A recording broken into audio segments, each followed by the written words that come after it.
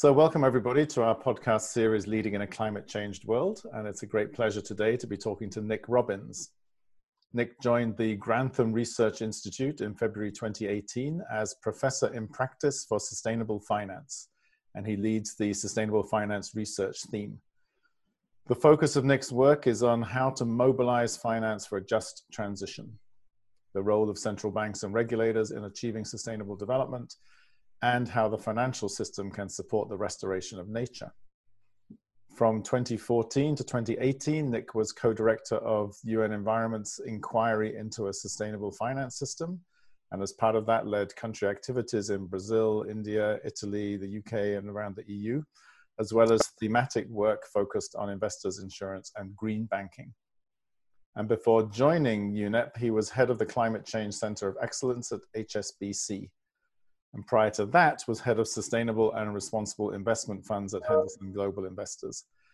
Nick has also worked at the International Institute for Environment and Development, the European Commission, and the Business Council for Sustainable Development. And finally, he has a BA in history from Cambridge University and an MSc in international relations from LSE. So huge welcome to you, Nick. Great to see you, and thanks very much for your time today. Great to be with you, Robin. And maybe you could start by just telling us what you mean by the phrase just transition. Yeah, this is something which I came across 3 years ago, in fact. So actually relatively recently, I've been working on climate change all my career back since 1990. And had always seen the need to take action on climate change in the context of sustainable development. So obviously taking account of environmental issues, the economic dimension, and also issues of social justice. But I think really it was only sort of 3 years ago that I think the realization came to me that actually the climate community had generally failed to properly address issues of justice in terms of achieving climate action, whether in terms of driving emissions down to zero or making communities more resilient to climate change. That generally the climate community had failed in properly addressing the social justice dimension. And that was partly response to sort of external events, the election of President Trump, and his ability to bring onto his side coal workers who quite understandably feared for their jobs and for their livelihoods if action on climate change was going to be taken. So I was really thinking about how myself in the work I've been doing for 20, 30 years on climate change, how I could improve my effectiveness on this, and actually with a group of finance experts and so on. We met at Findhorn, and we're really thinking about how sort of investors, ethical investors, responsible investors, and others could respond to that. We had a member from the Labour movement there, Vonda Brunsting, who highlighted this phrase, the just transition, and that has a long pedigree. It comes out of the US Labour movement and goes back actually in terms of action on achieving sort of environmental progress in terms of toxic chemicals. So actually, as we achieve environmental progress, make sure that the burden of change does not fall on those least able to bear it. So workers, communities, and so on. So it has a long tradition, and it's really now risen up the agenda on climate change and is in the Paris Agreement. And over the last 3 years, I've been really thinking about sort of what it means in various different dimensions, particularly for investors, particularly for banks, and also particularly for the UK in a sense, particularly at its sort of very tough time sort of around Brexit, and also for developing countries such as India. Yeah, it's wonderful. It's great to bring this social justice element into the climate conversation. And I'm curious about what you're noticing in terms of your role in finance, sustainable finance. What are some of the initiatives that are inspiring you around the just transition from a financial perspective? So one of the things is that actually the finance sector is increasingly aware of issues of climate change from a risk perspective, a perspective of opportunity. And generally the finance sector sort of looks at sustainability according to the trinity of ESG, environment, social, governance. And it's a very sort of helpful sort of ready reckoner, but actually can really disable our thinking because clearly climate change is an environmental issue. But the transition to a zero carbon economy is not an environmental issue. It's a process of structural, economic, social, cultural, technological change. And really, until recently, the sort of the S of ESG was completely silent. So the work we've been doing at Grantham, at the LSE, in partnership with colleagues at Harvard University, the Principles of Responsible Investment, and also the International Trade Union Confederation, is to set out why investors should be supporting the just transition. So ensuring as we make this transition is done in a socially just way, and what they can do about this. Now, we started this work in 2018. It was very much at the edge. It was very much seen as an edgy, marginal issue, and so on. And as we did the work, I think the external sort of geopolitical environment changed, and also investors realizing that actually they needed to connect the environmental and social. So, for example, we had the rise of the Gilets jaunes in France.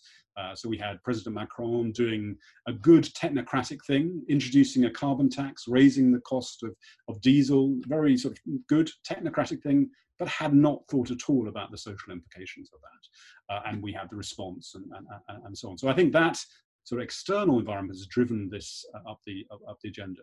And I think also investors and financiers are realizing that the scale of what we need to do to get to a zero carbon economy really means that the transition has to be fair and seen to be fair. So we now have about 150 different investors around the world with 10 trillion in assets committed to supporting a just transition, which is really quite extraordinary when we started with this sort of quite edgy, quite philosophical concept called the just transition 2 or 3 years ago. Yeah, that's fantastic, Nick. And what kind of things are they doing? So I think a number of things that investors can do. So by investors, I'm thinking about pension funds, I'm thinking about insurance companies and so on. And they are starting to take action across a number of different areas. So one of them would be in terms of shareholder engagement. Increasingly, investors are making clear to the companies they own what their expectations are on climate change and so on. And this is now starting to include the just transition. So here in the UK, investors have come together to engage and set expectations with Drax, a major power station utility with a big coal-fired power station in Yorkshire, producing about 5% of the UK's electricity. This is coal-fired, moving to use of biomass, which has been very controversial from a sustainability point of view. And these investors are very clearly saying to Drax that they have expectations about the way that this process is managed, both from an environmental but also a social dimension. So that sort of setting of expectations through shareholder engagement is one area. The second is perhaps also just different ways of allocating their capital. And here there are a number of different areas, particularly thinking about different uses of bonds. So these are sort of packages of debt, let's say, which are issued to investors. And these can be targeted to environmental and social purposes, so so-called green bonds, social bonds. And that is something I think which investors are particularly interested in. There's now a growth in sort of crowd-funded green bonds. A group called Abundance is working with local authorities to crowd-fund municipal green bonds to support their climate emergency areas, which would take account of just transition. And one thing we're advocating for is the UK government should issue a series of sovereign bonds whose proceeds are targeted to achieve the just transition in the UK, both climate action and the government's sort of phrase of levelling up. So in the UK sense, you have sort of climate action plus levelling up equals just transition. And this question of the sovereign bond is now becoming so much more important with the coronavirus crisis, because governments are going to be issuing large amounts of debt to investors. And so making sure that this debt is actually linked to environmental social progress will be very important. Right, and that's a beautiful segue into what the impact has been on your work and on the just transition movement, if you like, and also on the climate conversation as a whole of the coronavirus. So has it really knocked it sideways, or do you feel like many of the approaches that we need to take to the virus are also the same as the approaches we need to take to climate? Maybe you could just talk for a moment about the link between these two challenges we face. Yeah, I mean, clearly this is the coronavirus crisis is a very raw crisis. I mean, as we speak, 150,000 people have lost their lives. There is immense social and economic suffering, particularly in developing countries, and tens of millions of people are going to lose their jobs as a result of the stabilization measures that are being put in place. So this is a very serious shock, probably going to be the worst economic crisis since the 1930s. So I suppose I've seen sort of two ways in which sort of climate action and also sort of just transition is being addressed. The first, interestingly, is that the coronavirus crisis has revealed the extent of fragility and precarious work in our societies, and actually the imperative of particularly companies actually being responsible in terms of the way they manage their staff, their suppliers, and so on. So one of the things that the coronavirus crisis has highlighted is actually the phrase of the just transition has moved up the agenda, and investors, I think, that might have been a little bit cautious about it, maybe concerned about they might have political implications or whatever, are now seeing that actually if we are going to make progress on climate change, that this question of sort of social justice and inclusion is going to have to be even more front and center. So I think that's one thing we're seeing. On the other hand, clearly, this is a time of disruption, and clearly the sort of short-term priority of saving lives and sort of stabilizing the economy is leading to some inevitable pushing back of other issues. So, for example, the COP26 conference, which was due to be scheduled in November 2020, is now going to be held in 2021. So there's been some inevitable sort of rescheduling. And so one of the things that I think is really important now is to see, as we come out of this crisis, how do we ensure that that is a sustainable recovery? And that we're not actually going to be sort of going back to the same old economy, which we knew was both highly environmentally destructive and also was built on a number of quite unequal systems. Right. And as you know, this podcast series is about leadership. So maybe you could talk to us a bit about where you see effective leadership in this domain, like both in terms of the climate work that you have been doing, but also this particular moment where it feels like some countries and some leadership is saying, well, now in a way we have an excuse to ditch some of our climate commitments because we need to focus everything on the virus. And other people are saying, well, the virus gives us the opportunity to rebuild green economy and a green society. Where are you seeing the kind of leadership that we need at this time? Well, I mean, I think there are a number of people who stand out. Jacinda Ardern, obviously Prime Minister of New Zealand, Antonio Guterres from the Secretary General of the United Nations. I mean, I think was actually the first sort of global leader really to highlight not just this sort of opportunity, which might sound a little bit trivial, but responsibility to recover better. That actually, I think it's easy for us to think in a sense of we want to get back to normal, but when we realize actually normal was not, for many people and for many ecosystems, was not an optimum place to return to. So I think he's been highlighting that. We've had Fiona Reynolds, who's the chief executive of the Principles of Responsible Investment, giving very sort of clear signals to the investor community about how responsible investors should be behaving during this crisis. Very clear signals, for example, that they should be supporting responsible practice, particularly at the immediate crisis in terms of workplace practices, support for staff, even if this is at the cost of short-term returns, which obviously investors are used to focusing on, and actually thinking that we got to actually reprioritize in terms of short and long term. So I think that's been very very useful. Yeah. And I'm curious also where you see the marriage of the kind of grassroots movements and the kind of top-down movements. So you have some of the political leadership that you mentioned, some of the kind of campaigning organizations, if you like, in the middle. And of course, before this was happening, Greta Thunberg and others who are more involved in kind of Extinction Rebellion, civil disobedience movements were gaining a lot of momentum. Now the virus has meant you can't go out into the streets and demonstrate, and you can't do any of that work. We don't hear anything about her anymore. And we don't hear much about Extinction Rebellion either at the moment. And I'm curious, firstly, if you know what's happening in those domains, but also how do you see the marriage of the kind of bottom-up movement and top-down in terms of leadership, and what's really bringing about the kind of changes that we need? I mean, I think, maybe if we step back a little bit, and look to 2019, which was the year in which the climate emergency became sort of a household term, and that was largely the combination of sort of bottom-up action, Extinction Rebellion, and so on, building on very sobering, very terrifying in many ways research from the Intergovernmental Panel on Climate Change, prompting through non-violent direct action, prompting the UK government to declare a climate emergency, followed by local authorities and businesses and so on up and down the country and around the world.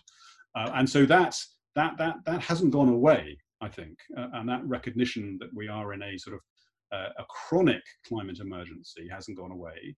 And clearly we're now in a acute sort of immediate coronavirus emergency. All the polls I'm seeing is that people want action on climate change. If we actually think about the links between coronavirus and climate change, sadly there are some. Coronavirus is a so-called zoonotic disease. It transfers from animals to humans, and a number of the drivers for the increasing number of zoonotic diseases are deforestation, illegal wildlife trade, and climate change. So I think we don't have to go too far to recognize the sort of the roots of this disease in sort of ecological degradation. So I think that gives us a sense of sort of why we should connect the two. And then I think there is this question about how we recover better. In the global financial crisis, when I was working at HSBC, we evaluated that perhaps about 16% of the stimulus programs the governments came up with, China, South Korea, US, European countries, 16% of that stimulus was in the green economy. So that's great. Renewables, building efficiency, public transport. Problem was that 84% wasn't. And actually you then did see a rebound in pollution in China, and also a rebound in carbon emissions. So I think that the key now is that 100% of the way we recover out of this crisis has to be aligned with the Paris Agreement, and particularly given the precariousness, social precariousness and injustices being revealed in this crisis, it has to be linked to a just transition. So I think that's a way of sort of connecting sort of the bottom up and the top down, which means a lot of work and a lot of collective thinking needs to be done in the coming weeks and months to make sure that this responsibility to recover better is not missed. Are you hopeful that it will be? That this connected up thinking will happen? I mean, where do you stand on the kind of optimism? Yes, we can make it. Yes, it's going to come together. And sometimes it feels like pessimism, realism, that actually we're heading into major structural collapse and we just need to prepare for that and kind of man the lifeboats. Well, I mean, I sort of, my trite way of thinking about this is I sort of have a sense of sort of tactical optimism and strategic despair. That I think that we can do a lot. We can do. There's no reason why we can't connect our economy, our society, our financial system with a just sustainable world. There's nothing. There's no technological constraints. There's no financial. We got the money. There's no financial constraints and so on. It's a question of will, of design, and rethinking many of our sort of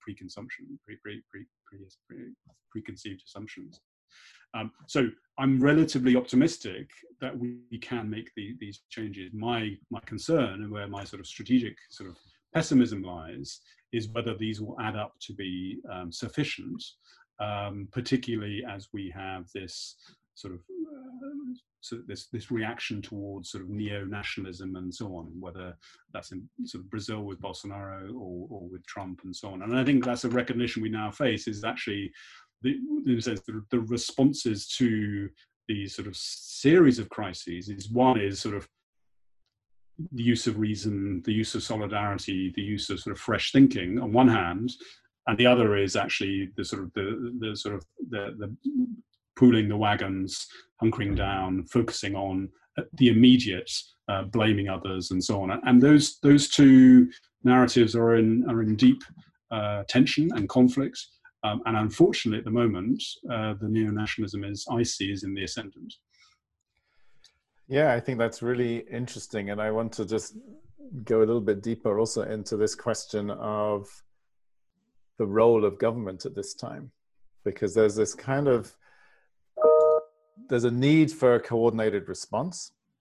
And then some people are experiencing this as a ceding of power to kind of more and more authoritarian governments. And now you can also start to already feel pushback against that, you know, whether it's the battle in the United States between the states and federal government, and no one's going to tell us what to do, and we think it's safe to kind of go out and socialize, and we're going to do that, and no one's going to tell us not to. You can even see it in where I live, as you know, in Fintone Village, a little fishing village in the north of Scotland. There's some graffiti on the walls in the village saying basically this is our village and kind of keep out, you know, don't come here for your exercise. So there's a kind of, I'm curious how you see that. Also, one of the criticisms of Extinction Rebellion, who I have a lot of time for, and many people in these podcast series have a lot of respect for what they've been able to achieve. And some people are saying, yeah, but you're asking kind of government to do it all for us, you know. So wondering how that also plays out into your work around the just transition. Where's the role of government appropriate, and where can it feel like we're ceding power to increasingly authoritarian regimes? Yeah, no, I think it's a big challenge, and I think actually sort of how we see government as being ours in a sense. I mean, I think government is ours, particularly in democratic countries, because we do vote, and we have other ways of sort of holding it accountable, and not just sort of and we contribute through taxes. But I suppose the state can often be quite distant. And as we've seen with, sadly, a number of the ways in which sort of coronavirus lockdown has been implemented, it can go from the sort of the trivial sort of narkiness of officials or police sort of overstepping the mark, which can be annoying, but actually can be also profoundly disturbing, I think, in some of the ways in which the police has been very brutal in the way it's been applying the lockdown. So I think we do need to be cautious about that. I think what we need to do is see how we're going to create this sort of new ecosystem of transformation. That's the challenge, which will need government, because government has the sort of regulatory authority. Government is one of the few bodies that can try to universalize things, whether that's healthcare provision or whether that's sort of climate change policy and so on. So we need government there. But I think we also clearly need citizens to be very actively involved, particularly at the local level. One of the things about the just transition is it's very, very place-based. And I think if one of the huge failings of the last 50 years of globalization, and one of the sort of, I think, roots into the reason why we have this neo-nationalism, is the sort of disregard and actually sort of undermining of place by globalization. And so so we need both the sort of government, the framework, but we need that ability for places, for communities, local authorities, local businesses, and so on, to actually have an ability to design the transition plans according to their own perspectives and needs. And then we need business and finance to be supportive as well. So I think it's how we create that sort of new ecosystem. So it's not a sort of top-down Stalinist model, but neither is it a free-for-all. I think that's a real challenge, and I think that's one of the things which is going to puzzle us for a while. Yeah, I agree with that. And I think the other topic that I want to kind of surface for a moment is about how you manage your own feeling state, because we're talking also in times of challenge. There's a lot of fear around the virus. There's been hope and despair around the climate. You said already that you've used the word despair and also hope. How do you manage your kind of internal response to these very interesting, unprecedented, fluctuating circumstances that we find ourselves in? Do you have a practice for that? Would you see that as part of leadership at the moment? I mean, I would certainly feel like part of leadership is to know how to manage our internal state so that we can be effective externally. No, I think that's very wise. I mean, I don't have a sort of formal practice with a big fancy name, but I go for long walks. So right. That's the way I try and do this, because I think actually, I don't know. I think we're generally sort of walking creatures, and the thinking process is particularly helpful. So one of the things is actually how we ration our access to these fantastic platforms we're using now, Zoom, because actually I think these things, when we are separated physically, actually these platforms are technically very useful, but I think also very tiring. They're very tiring, and so we got to be using them quite sort of sparingly, and not just thinking they can substitute precisely what we do face to face. So they're very useful. So I think that sort of, yes, I think being able to be physical and to sort of go for long walks and reflect. I've been thinking quite a lot about the sort of the last few pages of Jem Bendel's deep adaptation paper, which has obviously been hugely influential. But the sort of three questions that he leaves us is sort of, which I think has been, again, brought to the center of our consciousness by this coronavirus crisis, is what do we want to take through to the other side? And be that we're not going to be able to take everything. So what are the things we want to take through? What are the things we recognize and willing to leave behind, including maybe our values and our preconceptions, and actually our priorities. Some of our priorities we're going to have to leave behind. And the third is, I think he poses that what do we want to restore? But I would think, what do we want to renew? Because we might want to restore things of the past, but we may not need to sort of think about new things. I mean, again, I'm realizing that my skill set is actually very limited. I can work quite well in sort of high finance and sustainability thinking, but actually on the transition side, there are many skills I'm going to need to know, much more practical tools. Like Fritz Humack always was delighted by being called a crank, because he thought cranks were very useful pieces of toolkit. And I think that's the thing, maybe there's some new skills and practices that we're going to need to learn. So I imagine you've been pondering these questions for yourself, and I'm wondering maybe we could close with anything that you're noticing about for you personally, what you would be wanting to kind of take forward, let go of, renew, and maybe also for the movement. Like, what are you noticing in the Just Transition movement or in the climate conversation as a whole? Yeah, I mean, I think one of the things is and it's a phrase I've been talking about with Helen Wildsmith, is actually this is a moment of radical reprioritization. Obviously, we generally think that our lives are well ordered, or we like to think they are, but actually many things that we do are maybe just nice or routine, and maybe we need to find ways where we can reprioritize on things which are significant and actually do contribute both, I suppose, to our individual fulfillment, but also, particularly this time, to the benefit of others, and do express solidarity in that sense. So that's, in a sense, for me, I think sort of a recommitment to themes of the just transition is one area. I think that means, again, while that is a global theme, I think, again, things are sort of leave behind. I think is in a sense is the sort of particularly sort of more focus on sort of international work. I mean, my career has been very international, working in different countries, and necessarily because of the coronavirus, research trips that we've planned in Brazil and other places have been cancelled. But I think also it's made me realise that actually sort of a focus here in the UK and Europe is perhaps, so that's maybe sort of leaving things behind.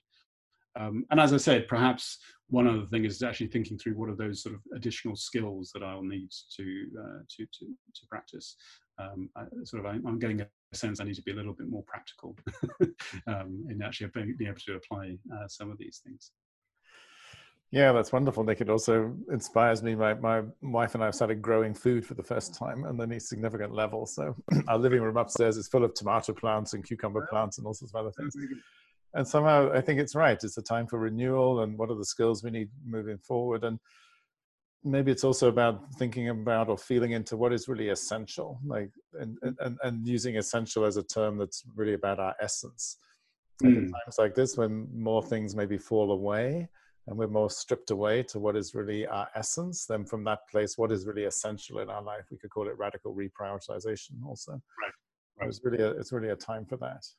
Yes, no, I think that's a nice way of actually unpacking essential, isn't it? Because we have essential workers now, and I think those sort of ourselves thinking about what is essential to us, and we realise that many things that we spend time on aren't essential, and therefore this is a huge challenge to routine, yeah, and habit, and many habits are good, many habits are less good, and I can remember when I was writing my book on the East India Company, I realized in my life I had a lot of what I call grey time, which actually didn't really do much. I mean, it was reading newspapers, watching TV, going to films, and they're all sort of nice things and maybe necessary things, but they're kind of grey time. And actually, if you look at that through your life, you actually realize a lot of your time is actually spent on things which are, again, perfectly sort of reasonable things, but actually non-essential and are sort of padding, perhaps. Not that we should be constantly working, because I think that's not helpful either. But actually, we should be spending perhaps more time, sort of, as you say, looking at the essence. And again, I'd be very interested in your thoughts. How we do that, really, how we carve out that space to look at the essence. Yeah, that could be the beginning of another big conversation, but maybe we'll close this one for now. But I think, I mean, my short response to that would be to find the time, as you do, through walking. I do through meditation, and also through walking and reading poetry, which I know you also love, and I love. Spaces that kind of open up different parts of our brain and kind of allow ourselves to digest our daily experience, so that we can sense into what is really our calling, what is really essential, what is really our contribution at this time. Right. For me, those are some of the ways that I kind of drill down deeper into what's really happening in me.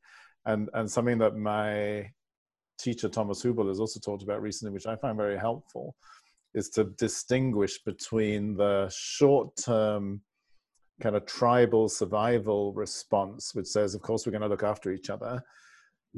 And to distinguish that part of us, like I'm doing more, calls for free and reaching out to more and more people probably than I've ever done before, which is great. I mean, that feels like a calling at this time. But what is a kind of short-term survival tribal response that we've learned over thousands of years? Like in a time of crisis, we need to stick together. And what is a more embedded, longer-term movement to wider circles of compassion that we can really live into, regardless of the circumstances around us? And I find myself kind of really reflecting on that distinction also at the moment. I think that's very profound, because I think actually one of the things that maybe I have felt is the sort of the thinning of my relationships, actually. Whereas before, I was actually able to, for example, deal a lot more with some of the trade union partners we're working with, and people across the country. We've been working in Yorkshire and in Wales and Scotland and Northern Ireland and so on, and that those people are still there, but there's been a thinning of those relationships, I think. And yes, we could do Zoom and so on, but actually that I think the sort of focus at the moment has been on sort of priority. And actually, I think sometimes sort of those broader relationships can go by the wayside, which is a risk. I think that's something I'm very conscious of.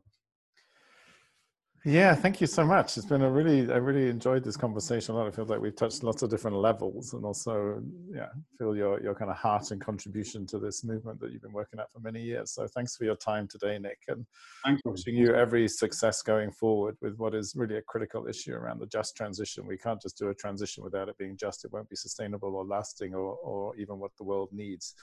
So thanks so much for your work on that, and wishing you every success. Thanks to you, Robin. And as you know, this was something that was conceived in a session which you were chairing up in Findhorn. So the roots go all the way back to northern Scotland. So thanks again.